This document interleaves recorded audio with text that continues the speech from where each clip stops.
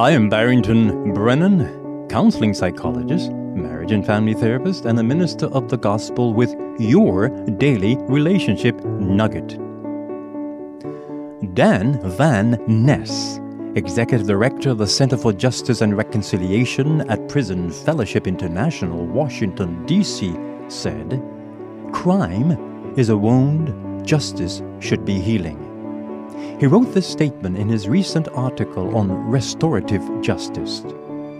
More importantly, I like how succinctly he defines restorative justice because it propels me to the crucial reason for the serious crime problem we're having. Listen, restorative justice involves looking beyond retribution to find deeper solutions that heal broken relationships. Restorative justice certainly must be a subject for several town meetings in our country. However, the phrase broken relationships is what I want to use as my springboard for what I'm sharing with you today. It is what it's all about, broken relationships. Perhaps it is the simplest and most profound way we can truly explain why people become violent. Yes, they become violent because of broken relationships.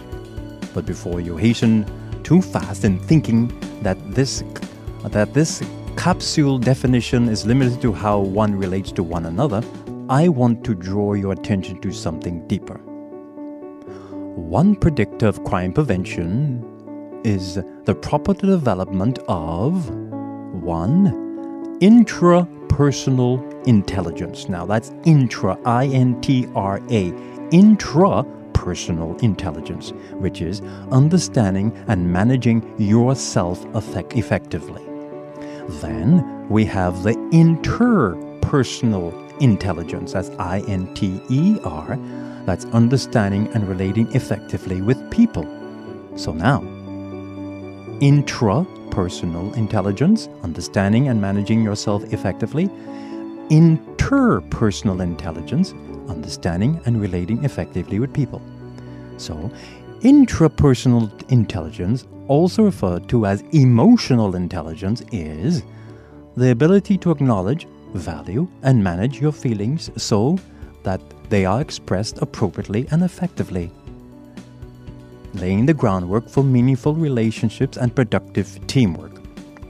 It is also the ability to recognize and diagnose the emotion of others and the ability to respond appropriately to emotional cues. Now, it is my view that a crucible for crime prevention and reduction is the primary nurturing and training of growing children to provide the environment for the development of emotional intelligence. This includes self-control and self-discipline, proactivity and persistence, and the ability to motivate oneself. It is having a healthy self-concept. Most criminals do not have a healthy self-concept. What is the primary nurturing and training unit I am talking about? It is the family managed by adults.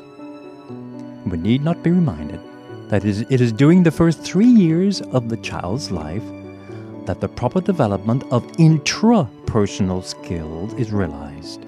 Hence, parenting skills are crucial.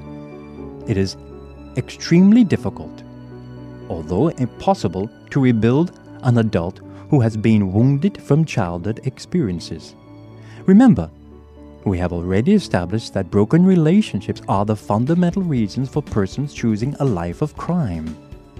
I am suggesting that the relationship that is broken is the intrapersonal relationship, and that is because of poor interpersonal relationships with significant others in the life at early age.